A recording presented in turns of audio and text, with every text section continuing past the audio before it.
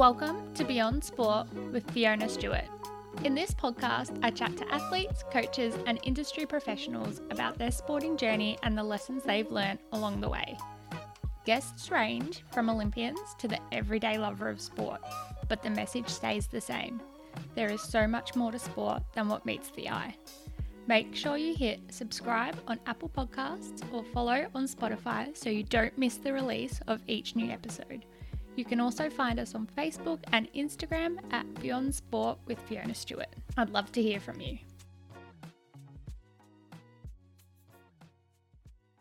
Today we are joined by Cam Elliott, a performance coach who looks beyond the athlete in front of him to the human that's behind the athlete.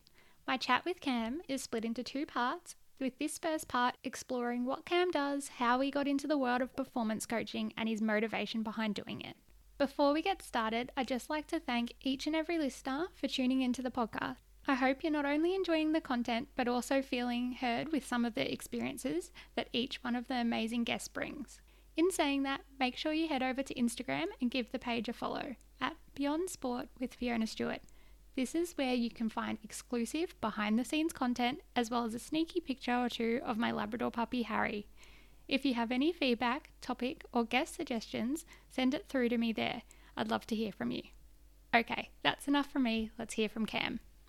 I work in the sport performance industry as a performance coach, but it's same but different, I guess, to what everyone else does. I don't necessarily subscribe to the belief that a lot of my colleagues and peers do in the industry, that stronger is better.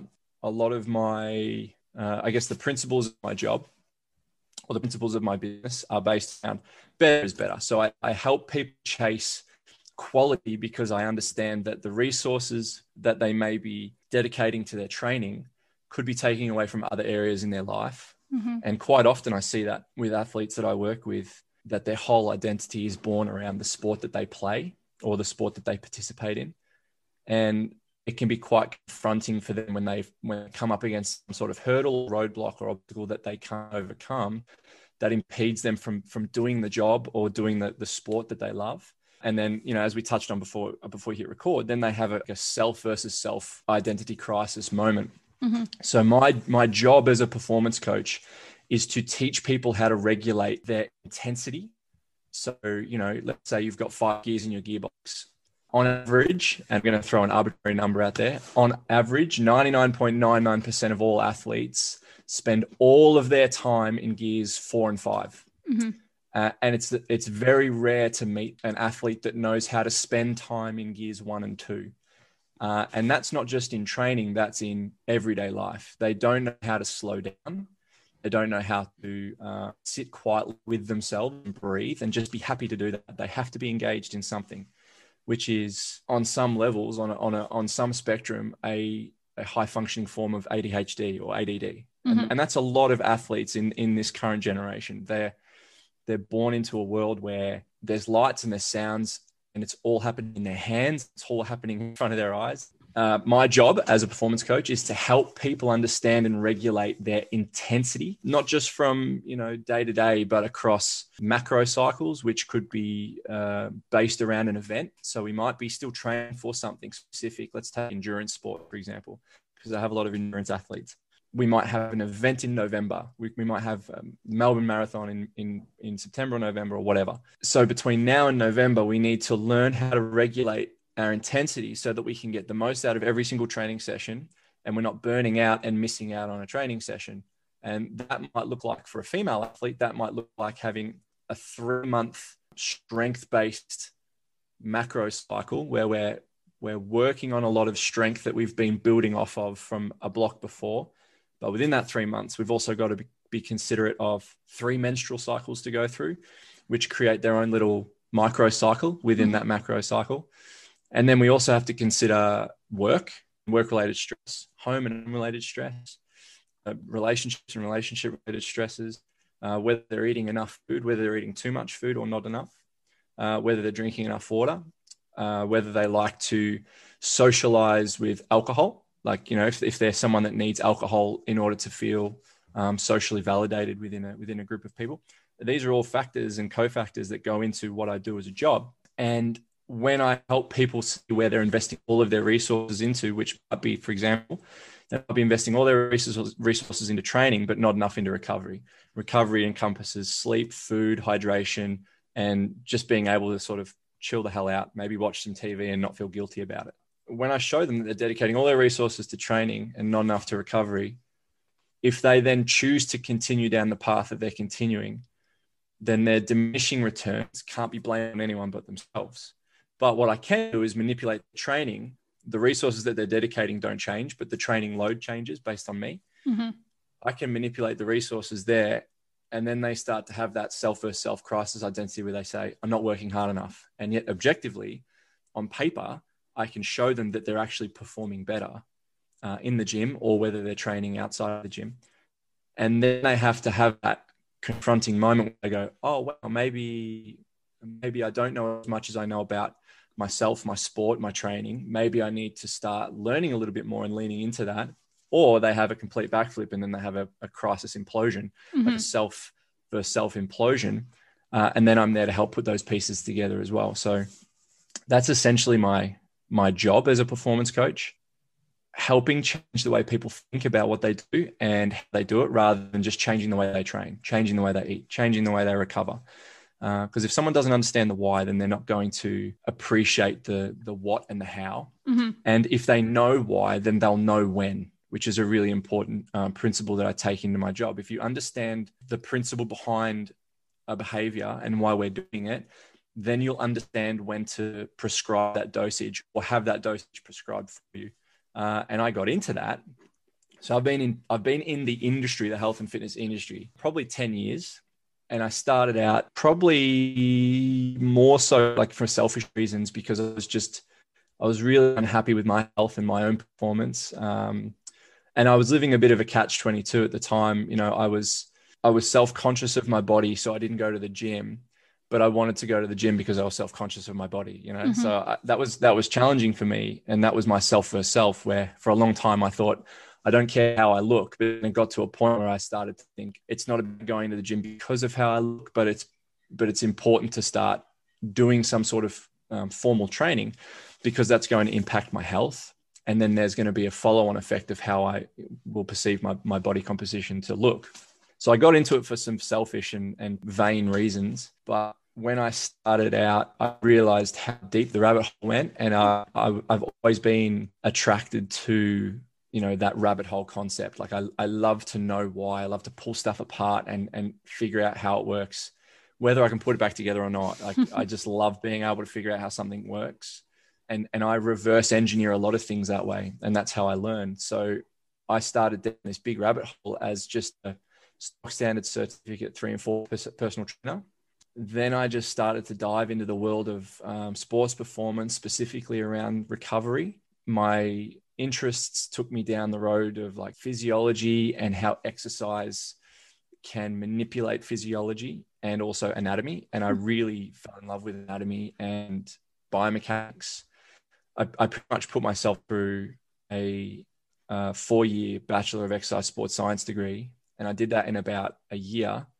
And then I got myself into a position in Moorabbin at a place called Woodford Sports Science Consulting, which, you know, at the time was a big deal for me, because I was not a graduate, a bachelor's graduate, but had all the knowledge, and all I needed was the practical sort of experience. So I put myself like right out there and knocked on their door and said, hey, you know, you guys have a mentorship program available. I'd love to be considered. I'm currently coaching. Here's my coaching portfolio. It's nothing too special. By the way, I'm just a PT Cert 3 and 4. I haven't done any bachelors. And they said, yeah, look, we'll give you a chance. And the thing that I found was that all of the 2nd and 3rd year bachelor students that I met in the program, none of them had practical experience. And because of that, none of them had the context to apply their theoretical knowledge, which meant that none of them understood any of the content that they just learned over a 3 year of their bachelors, which I found bizarre.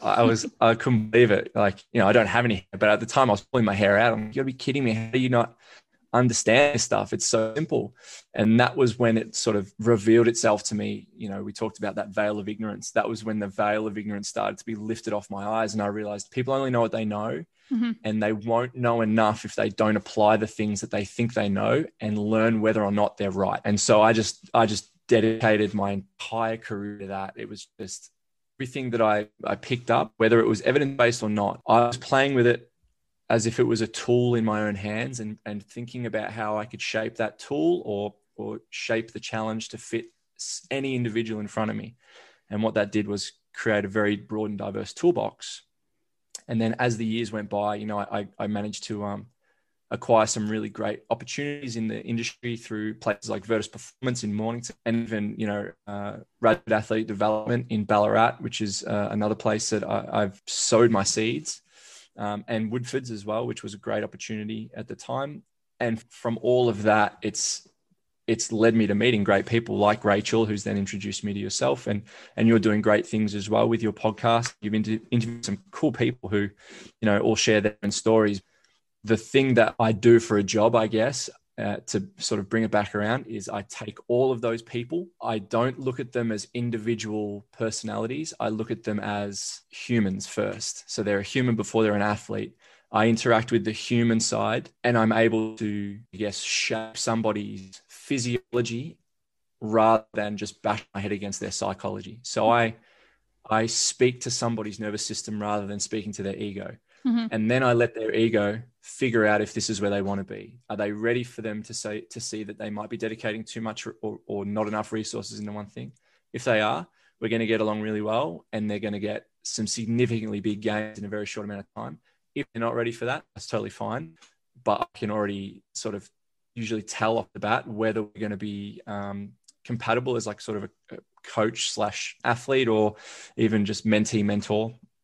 And from there, I'm able to either prescribe some stuff and help people get better, or refer them on to somebody that could probably do a better job than me. Someone that might be a little bit more nurturing, or somebody that might be a little bit more socially engaging. So yeah, that's what I do as a job. I suppose I engineer stress, and I try to break people down to build them back up again. But I try not to do it in a way that makes me sound like I'm a psychological terrorist.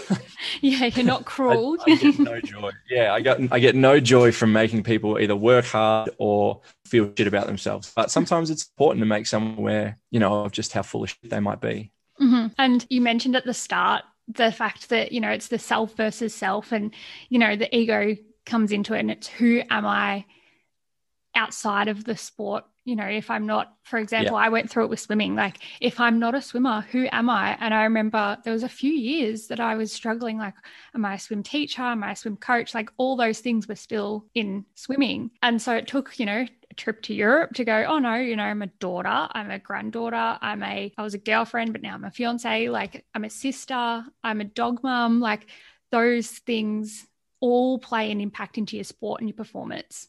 Yeah, your personality is not single, like a single track. It's multifaceted. And when you can start to really appreciate the multiple facets that make up, you know, the quote unquote unique diamond that you are, you start to find a lot more peace in the journey, you know, with a capital J. And you start loving the journey regardless of whether or not you feel you're making progress or not. And that's been my journey for the last 10 years. It's been a lot of lows, but there's been just as many highs. It's harder to see the highs when all you do is get stuck in the lows. Yeah. But, you know, I don't sit there and look back and think, oh man, I wish I'd done these things differently. I just learn from them, and it helps me move forward. Those are the facets that make up, you know, the Cam that's sitting here. And I hope in 5 years' time, if we were to have this conversation again, I'd be a completely different Cam, because I'd hope that in between now and 5 years' time, I'm making mistakes, breaking some bones, I'm ruining friendships, I'm making new friendships, just so that I can continue to cultivate the garden of my coaching and my clinical experience, so that others can come and reap the fruit of that garden. And that's an important, you know, that's an important part of the process when it comes to that self versus self. If all your identity is tied into the one thing, which in terms of the athlete might be the sport, like, here's a great example. There's a 16-year-old junior footballer that I was working with. I'm not anymore, but I was working with, and he had an injury. He's never been injured, and he's playing great footy. He's never been injured. He had to have surgery on his shoulder. And his dad was saying, hey, here's the things that I want him to be doing. And I could kind of tell from the get-go that the athlete, the young man, wasn't engaged. He didn't want to go through this. What he needed was to step away from football. I can say that. But what he needed was to step away from football and kind of just come to terms with the fact that for the first time in 16 years, he can't use his shoulder for the thing that he's used to be able to use his shoulder. He can't even wipe his ass because it's his right arm. He can't do things. He can't write. He can't wipe his butt. He can't play video games, whatever it is. He can't do those things. And it's not just the football. It's the whole identity of this person being challenged by one shoulder, which I was very grateful for internally, but I had to be kind of nurturing as well. And it was, all I did was just take him through the process. We did some assessments. We did some rehab. Shoulder came good. I was really happy with it. Everything was going along. And then his dad one day messaged me and said, hey, he doesn't want to play footy anymore. And he was gutted. And I was like, yeah, I understand that that's going to be really hard for you to come to terms with, but that's not for his father to decide. But it was the father messaging me saying, oh, I'm shattered. I'm gutted. I don't know what to do. So, even though there's this self versus self, there's also a lot of external pressures that get put on the self, potentially from other people. But at the end of the day, one of my more proudful moments was seeing this young man go through his rehab. He did everything right. His identity was challenged, and he kind of came to the conclusion that maybe I just want to take a bit of a break from footy. And this was, what year is it? 2021. This was 2.5 years ago, and now he's back playing footy, and he's crushing it. Like, he's loving it, right? Well, not this year, but he was playing some good footy, and all from that little hiatus, I think it's reinvigorated the spark in him again. So he's going to be able to enjoy the sport rather than pursue the potential career that he was being pigeonholed into, which was, hey, I really want my son to play AFL. And I kind of got the feeling that the son didn't want to play AFL, but I wasn't allowed to say that. All I could do was just provide an opportunity for him to come in, express himself, feel comfortable, meet new people. And eventually it turned out that he wanted to pursue his own thing, and he's been doing that for a few years, but now he's playing footy and he's enjoying footy, and he's enjoying it with a healthy shoulder. Which is great. So, in that instance, I didn't just make an athlete get better. I did it for the future tense. But if he'd never gone back and played football, I built robust function in a human that's now able to pursue whatever the hell he wants even if he wants to go fishing, he can go fishing, but he's going to do it with a healthy shoulder. And that, I feel like, opened up more opportunities for him if I just focused on getting him football ready. It's a missed opportunity for a lot of people in this industry, where they get stuck in this sort of narrow tunnel where it's like, okay, Fiona's a swimmer. She can't swim. Let's get her back to swimming. Well, hang on. Fiona's not a swimmer. Fiona's a human. And as you said, she's a daughter. She's a sister. She's a granddaughter. All these things matter. And when you take them into account, it doesn't matter how many reps or sets they do in the gym, as long as you're not taking away from their ability to perform all these other things outside of the gym. If you're taking away from their ability to do that, you are not making them a better athlete. You are making them a worse human, which then makes them a worse athlete, because you take the sport away. And we see what happens with elite level athletes. You take their sport away and they go off the rails. They lose it. They stick on a bunch of weight. If they aren't around the sport anymore, they lose their identity. That happens to a lot. So yeah, my job, I guess, is to try and set up some fail safes or some foundations for people, so that they have something to fall back on, which is themselves. They can always fall back on themselves and just be content with that. Yeah. And I really like that, you're not just developing the sport and the performance. That's a byproduct. You're developing the human behind it. And I followed you for years. And that's the thing that I really liked about your philosophy or your ethos, is the fact that, you didn't see the athlete in front of you saw the human in front of you. And I think that's very, very, very special. Now, was there like a moment that you went through that made you want to go into that side of it? Or was it just naturally progressed? Like, how did that happen? I think it was more natural.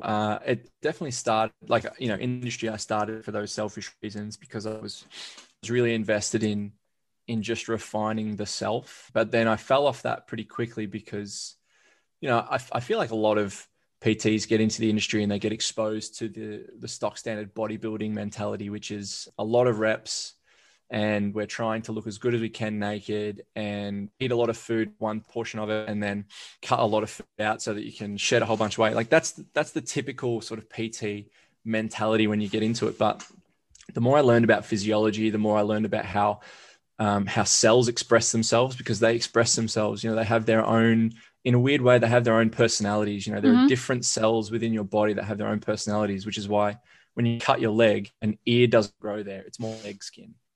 When you cut your ear, it's more ear skin. But interestingly, you can grow an ear on your leg.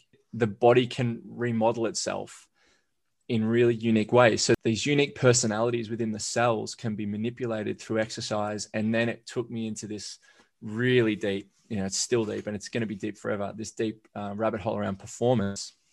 And I started to get really invested in the strength side of things, because that was, kind of my toe dipping moment was based around strength.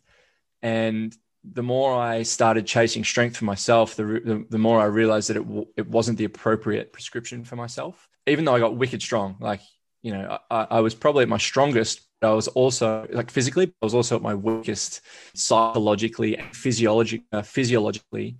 I was sore all the time. I was chronically tired all the time. I was getting sick every 2-3 weeks, but I was strong, and my mobility went out the window because I was so sore. I couldn't move, but I was strong. And that's what people kept coming back to. Yeah, but you're strong. And I realized I don't just want to chase strength for the sake of chasing strength. So if that's me, why should I be prescribing strength for the sake of prescribing strength to all of my clientele, specifically if they're athletes? So I started going down that rabbit hole, and it got me to meeting some wonderful people in the industry, like Jamie Smith from Melbourne Strength Culture, who's been a great friend and mentor of mine. And then I started to learn about macro and micro dosing strength and utilizing different strength protocols to get the same effect, but because you're changing the dose, it's changing the byproduct as well. So if you're not chasing load, you don't just have to prescribe a whole bunch of volume. You can microdose the volume and still be chasing the same amount of volume at the end of the session. And that's going to change the byproduct, which might be someone's not a sore, but there's volume that they needed to get. When I started doing that, I realized, oh my God, this is the magic pill. People are getting so much stronger, so much faster, so much more powerful and explosive. They're getting so much better and they're doing it so much faster. So that was like a little light bulb moment. And then I just started to constantly think about how I can refine this process. How can I make this better for somebody? How can I make this more efficient for somebody that's never done any of this before, just walked in the door and see, be one of my strong girls who's sitting at around about 65 kilos and she's picking up 100 on a barbell. How can I get somebody to walk in the door and look at her and go, I can do that too, rather than walk in the door, look at her and go, there's no way I could freaking do that, which happened a lot. So the more I refine those processes and systems, the more I realized, man, this is easy. It's just a puzzle.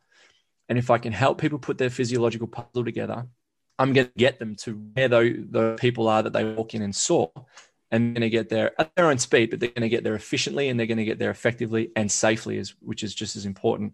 And it means that they're not spending all their resources on me or on the things that I'm prescribing. If they want to go away for 2 weeks, they're going to go away for 2 weeks. And if they want to train, sure, I can write them something up. But if they don't want to train, great. Have 2 weeks, go eat a whole bunch of food. I don't care what you do. Just understand that there will be consequences physiologically when you come back. Just as if you go away and train, there will be consequences physiologically when you come back. Good or bad, you can skew that however you want. But all I want you to know is that you're always going to be in good hands. If you come back, I'm not going to throw you back into where you were. We're just going to put the floaties on and start wading out again. When you're ready, we take the floaties off, you're ready to go. But as long as their nervous system was serviced well, I never had a problem. And that, changing that principle into my business, or adopting that principle in my business, has been a really big light bulb moment. And that's what's kept me kind of driving into this sector of the industry, rather than, there wasn't one moment. It was just a culmination of moments that led to this light bulb that went, oh, don't beat them up. They'll get better. But again, we talk about the veil of ignorance. As that veil of ignorance got lifted, I looked around me and saw performance coaches a dime a dozen doing the thing that I was just doing, making people sore and sweaty and expecting them to get better at their sport, putting up big strength numbers on their social media pages to attract followers, to attract clients. but I wasn't watching the individual on the social media page perform on the page. I was watching them perform in their sport. And I was like, they're not standing out. They're not doing things that, you're expressing that they're doing in the gym. So either your program isn't working or this person's not able to express the performance that you're cultivating. When I, started delving a little bit more into that, I realized, well, maybe it's because we're just making people sore and sweaty to make ourselves look better, like the PTs and the performance coaches look better. So that was a very eye-opening moment, and it really made me, step away from a lot of the social media stuff and a lot of the self-driven marketing. That's not one specific moment. It's just been a culmination of moments that have helped me shape that path. And I hope that, as I said, I hope it changes again in 5 years. I hope that there's something different in 5 years as well that makes me think about it differently. Yeah. Oh, I like that, because you're growing and you're always changing that perception and growing with it. And then you're helping with the performance, but yet, like, again, it's not just the person and their performance, it's the human behind it, and you're helping them grow. Like, I really, really, that whole ethos, absolutely love it. Challenging ethos though to get across, because it doesn't sell well, like, imagine if I was to go to a parent teacher night at a school and say, hey, everybody that's an athlete, I want you to invest in my method because I teach your child how to love their body, how to love themselves. They might not get better at their sport, even though they want to get better at their sport. They will only get better at their sport if they feel good and confident about their body and they're able to move with a modicum of freedom and some strength. But if they don't want to get good at the sport, if they don't want to invest hours and hours a week of practicing at the sport, they're not going to get better. Who wants to invest in that? People are going to go, nah. But then you have someone else come along and say, look at all these athletes that I've helped get into, insert sport here. And then, you got parents knocking on the door saying, hey, I really want my child to work with you, which is great. Don't get me wrong. I love it, because I know some great coaches that do that and they do it really, really well. But if they're not human-minded, they're just athlete-minded, the parents, then that doesn't necessarily set them up for social success when their identity is challenged as an athlete. And that's challenging. And it's typically those athletes that end up coming to me. It's their parents knocking on my door saying, hey, such and such said that you helped such and such with such and such. And then I get this kid come in who's hollow-eyed and doesn't know what they want to do with themselves. And I'm sitting here having to help put the pieces together, thinking this could have been avoided. But instead, we've got a kid who's had their whole identity challenged. And now we've got to help find something that makes them feel special again, because they don't have it. And they might want to go back to their sport. They might not, but I've got a parent that's now relying on me to help get their kid back to playing sport. And we go back to the example of that young man who wanted to play football. He didn't want to play football. He was only playing football because his old man wanted him to play football. Now he's playing football because he wants to play football and he's killing it. But back then he was great at football, but he was only playing it because someone else wanted him to. That is the challenge for me. It's to teach people that, there's more to them than just the sport. And even if they play 100 different sports, like I played heaps of sports, I was never great at any one sport. I was good at everything. And that is still true to this day. Like, I'm not great at any one thing. I'm just good at everything because I've had a really broad and rich movement experience and sporting experience. I can go out and I can kick the football with my partner, or I can go out and kick the football with a team full of AFL players. I'm going to be able to kick the football regardless. I might not be the best kick, but I can still kick the football and have a muck around with everybody there. And I've still got something to teach either my partner when it comes to kicking football, or that team of AFL players when it comes to thinking about themselves in a little bit of a different way. So it's all about like taking the experience and shaping it for everybody. And you can only really do that if you're able to step out of the identity that either you've pigeonholed yourself into or others have pigeonholed you into. And that's where the magic happens. Yeah. And I guess I'm going to be a bit nosy and ask, like, don't you dare. was there a moment like you were pigeonholed into something and you had to have that crisis and pull yourself out so that you could then teach that to others and help, others deal with that? It was, but I pigeonholed myself into it. Only rule my parents had, I was very strict with this, was me and my sister, if we wanted to try something new, we stuck it out for at least like a term or a season. So we always gave it a crack for at least a term or a season. So it meant that I was doing some swimming, I was doing some martial arts, I did some football, I did some cricket, I did some soccer. I was always trying stuff out if I didn't like it, there was no pressure on me to pursue that. And parents were great. They would always buy me the gear for it. And I still have in their house, I've still got a garage full of all the gear that I probably didn't need to purchase. But my parents got genuinely excited about our excitement for participating in sport, which I'm very grateful for. In hindsight, there's a part of me that just wished that my dad grabbed me by the back of the neck, dragged me to football training and said, "You're playing footy," because I'd be a great football player. I know I would be. But at the same time, I wouldn't be me. I wouldn't be the me that I am now. So it's hard to quantify that feeling. Instead, I just look at it and go, I'm grateful that I can, like I said, kick the footy with my partner, kick the footy with a team full of football players and not be the worst one there. I'm still able to teach some people some stuff. But when I had the big moment, in high school, I got bullied quite a lot. And one of the things that I found, I guess, some solace or an escape in was acting, stage theatre. And I like to think that I'm actually quite good at it. But one of the things that I really enjoyed about it was being able to just put on a mask, a figurative mask, and adopt a persona or adopt a character. And that helped me escape the reality, and it let me become another self or another reality. And some of the things that I thrived at in that environment was making people laugh. I'm going to blow my own trumpet. I have exceptional wit and I have great comedic timing. Not everyone gets it. That's totally fine. But I make myself laugh all the time because of one thing or another. So I love it about myself. And when I'm on stage and you've given me a script and we're in a specific environment, depending on the tone of the performance, I'm able to make you feel something. But it's false. Like, it's a false thing that I'm doing. I'm making you feel something. So it would be no different than me, picking on you right now and making you feel bad. I'm making you feel something. So I'm manipulating your emotional state. And I was doing that on stage, and I realized I was also doing that off stage as well. That was a self versus self moment. I'm actually treating life like a stage, and I'm making people laugh all the time. And it's exhausting because I'm not making me laugh. I'm making people feel good all the time and feel happy, but I'm not making me feel good or happy.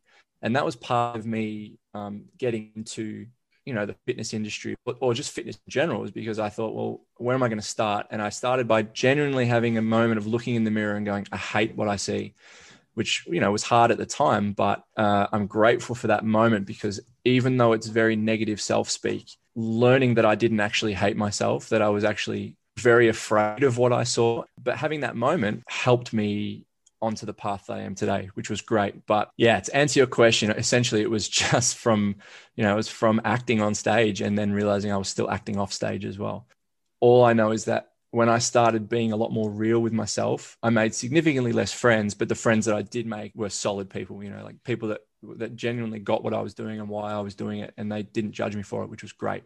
I really like that. And it's interesting that it came from, something that wasn't sport or fitness related. It came from acting, and then it's carried over into your sporting life and that fitness industry, which is great, because one of my questions is, what's the benefit of being in this industry that transfers over to other avenues? But you've just provided me the other way around, which is really awesome.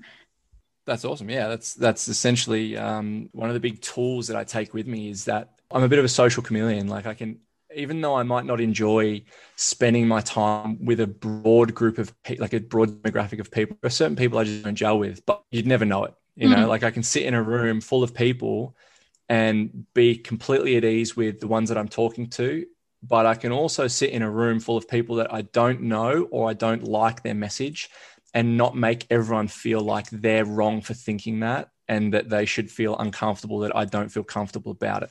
That's a bit of a superpower for me, is that social sort of chameleonism. I'm able to make people feel comfortable about being themselves. And that was something that I didn't realize I needed so much during high school, and that I've kind of, adopted and taken with me as a great tool. And it helps because, if you go into a team environment, there are a mixing pot of personalities, and not everyone gets along. Even on the surface, you can look at elite sport and look at a whole team of professional athletes, and it's no different than a team of professional salesmen. Not everyone gets along. And it's the coaching and the leadership staff, leadership groups that help keep everyone on the same path. Mm-hmm. And I guess I'm that in a very micro dose. You know, I can sit in a group of people and I can keep people calm, or I can get them excited, and I can leverage those tools that I learned from performing in order to make everyone feel comfortable. But the caveat to that is that's very exhausting as well. It's interesting you say that, because when I was swimming, I kind of played that chameleon role or the leadership role, and was that person who, maybe brought together the group that wouldn't always get along, if that makes sense. Like the two very different, one's right, one's left kind of people, and be able to do that. But yeah, I completely understand when you say it took a lot out of you, and say you weren't feeling well and you didn't give that effort because you didn't have it in you, then you would see the difference. Yeah, I'm a natural leader, but I don't enjoy it. And I think that's what makes a good leader, is someone that doesn't enjoy it. But at the same time, there is a really big social pressure that comes with that especially in the last few years, I realized I'm just not ready to accept. Like time and again, I've had that mantle put on me, and I end up shirking the responsibility to somebody else. But the irony there is that I sit then and judge that person and go, oh, not a good leader, like that's such a shitty thing to do. But again, I'm human as well. And I have a lot of things to work on for myself, but I am acutely aware of my strengths and my weaknesses and a lot of my limitations, which again is another strength of mine, that I'm aware of those things, and that I'm working on them. But it is a big task to take responsibility for one or more people's health or state. And I'll always be a coach regardless of what industry I go into because of these tools. One of the things I definitely need to work on is how to manage people better when they don't want to be managed, which is essentially, I've avoided that in my industry by cultivating the people that I work with. I cultivated my garden. If someone doesn't want to work with me, fine, they don't have to work with me. But that doesn't necessarily make me better at leading people that might be a little complicated and might have a differing mindset. It just means I don't have to work as hard managing people. So that doesn't make me a better leader. It just makes me a smarter worker because I'm setting myself up for winning. So that's something that I definitely have to work on. But the flip side to that is that, as you say, when the leader arrives and they're not able to generate the same amount of energy because their battery's a little low, what we as society need to be better at doing is, and I just did before, and we'll make an example of, we shouldn't judge people for that.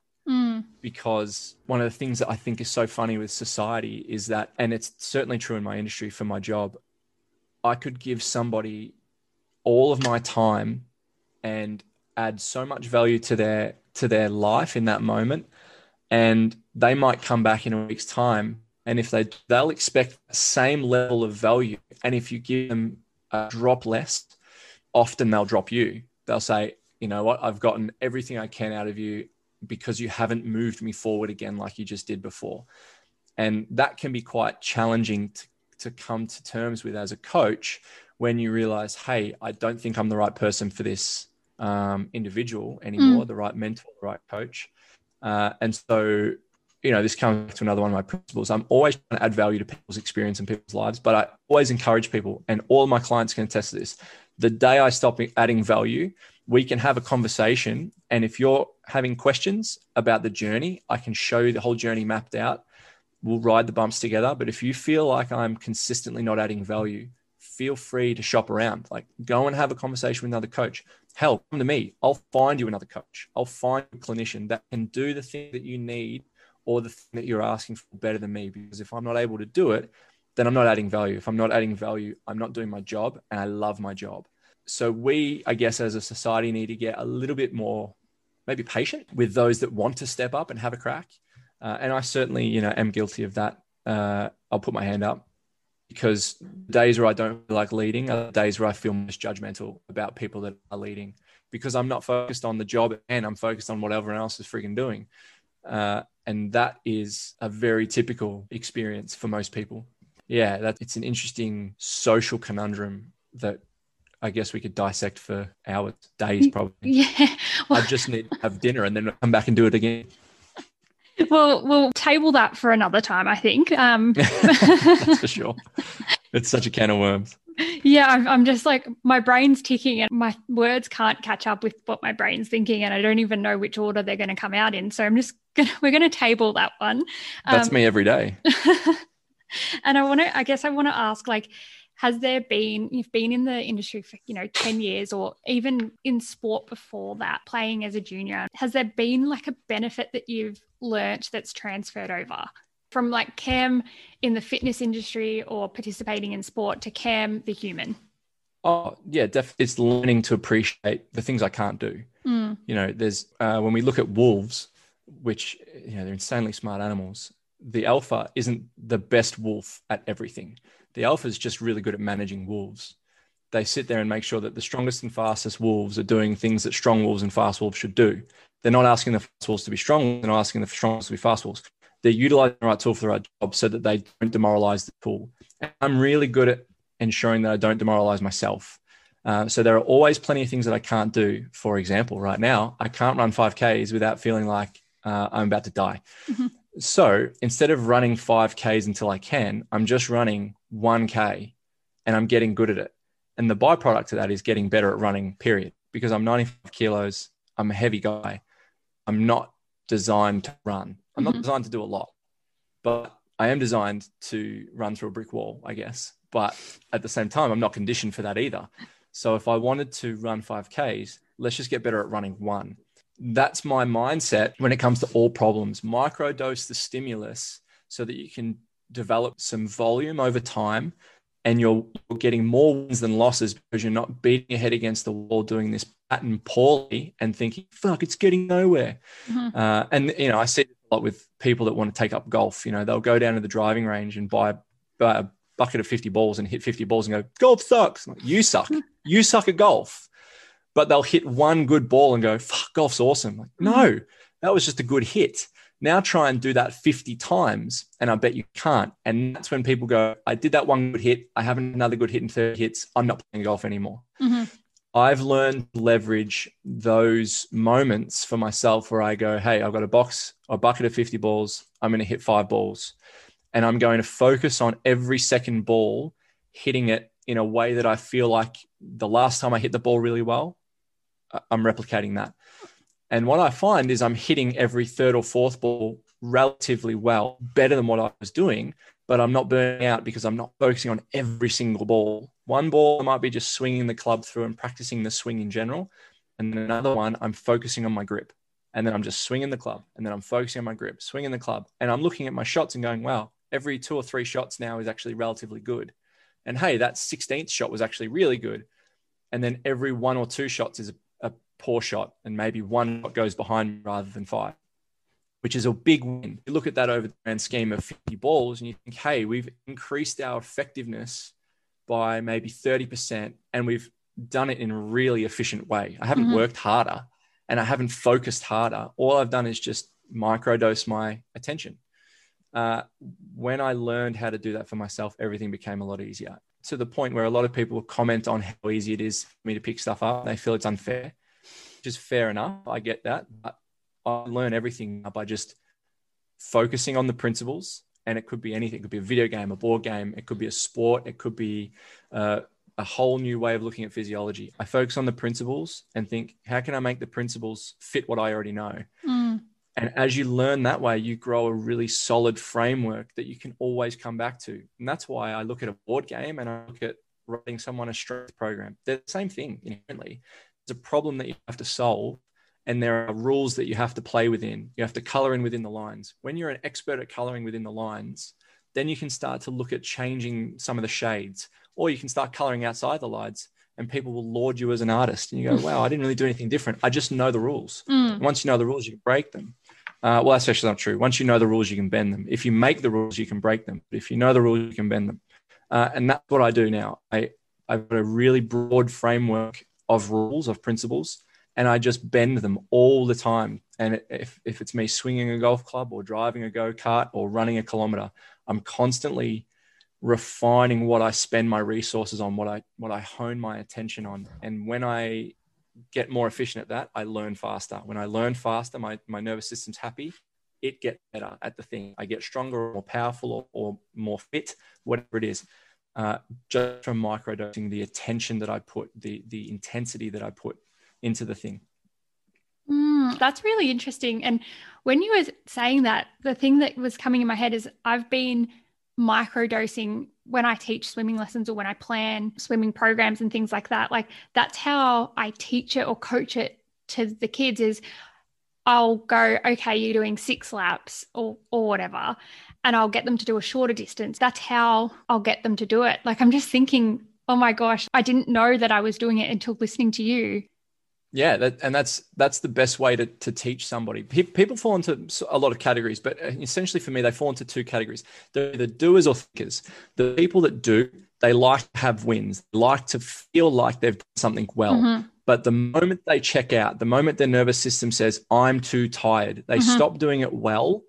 And if you've told them to do 10 reps of a thing and they only do it well twice and then they gas out, they won't stop at 2. They'll do 8 shitty reps. Yeah. And guess what? The nervous system remembers those shitty reps. It doesn't remember the 2 fresh, great reps they did. No, they remember the 8 bad. 8 reps. Yeah.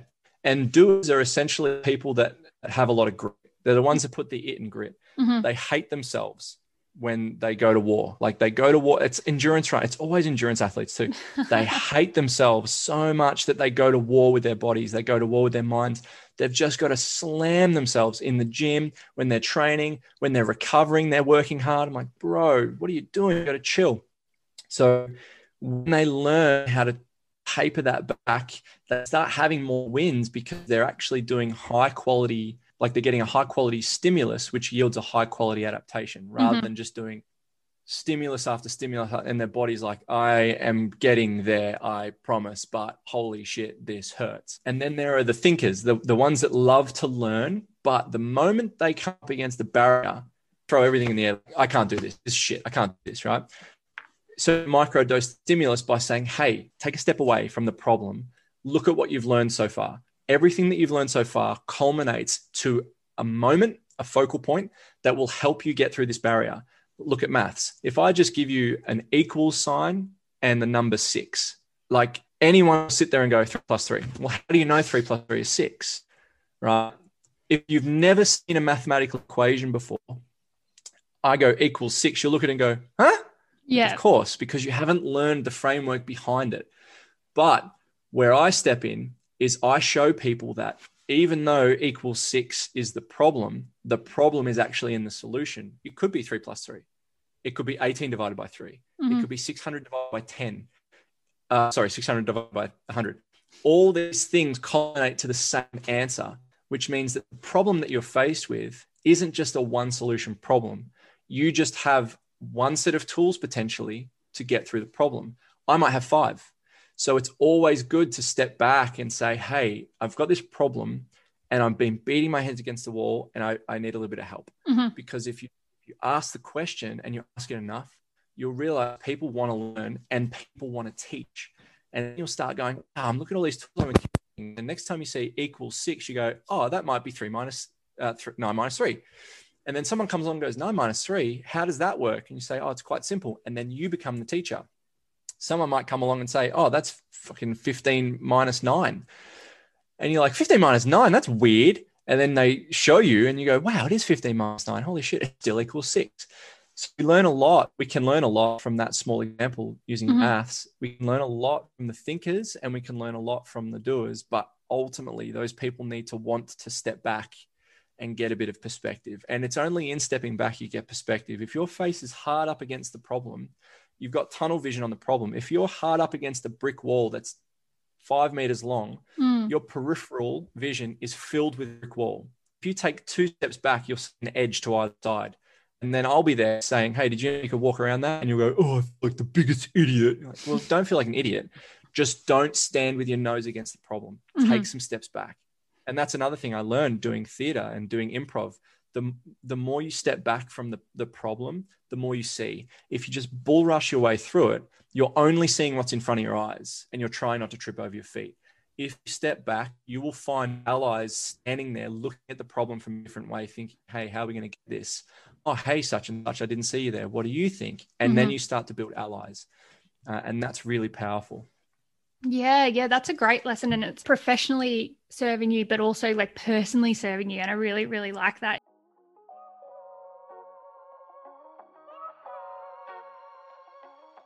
Thank you for listening to this episode of Beyond Sport with Fiona Stewart.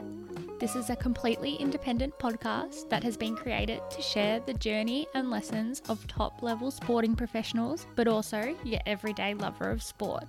If you liked this podcast, I'd really appreciate if you could leave a review and share it with someone who you think would also enjoy it. Until next time.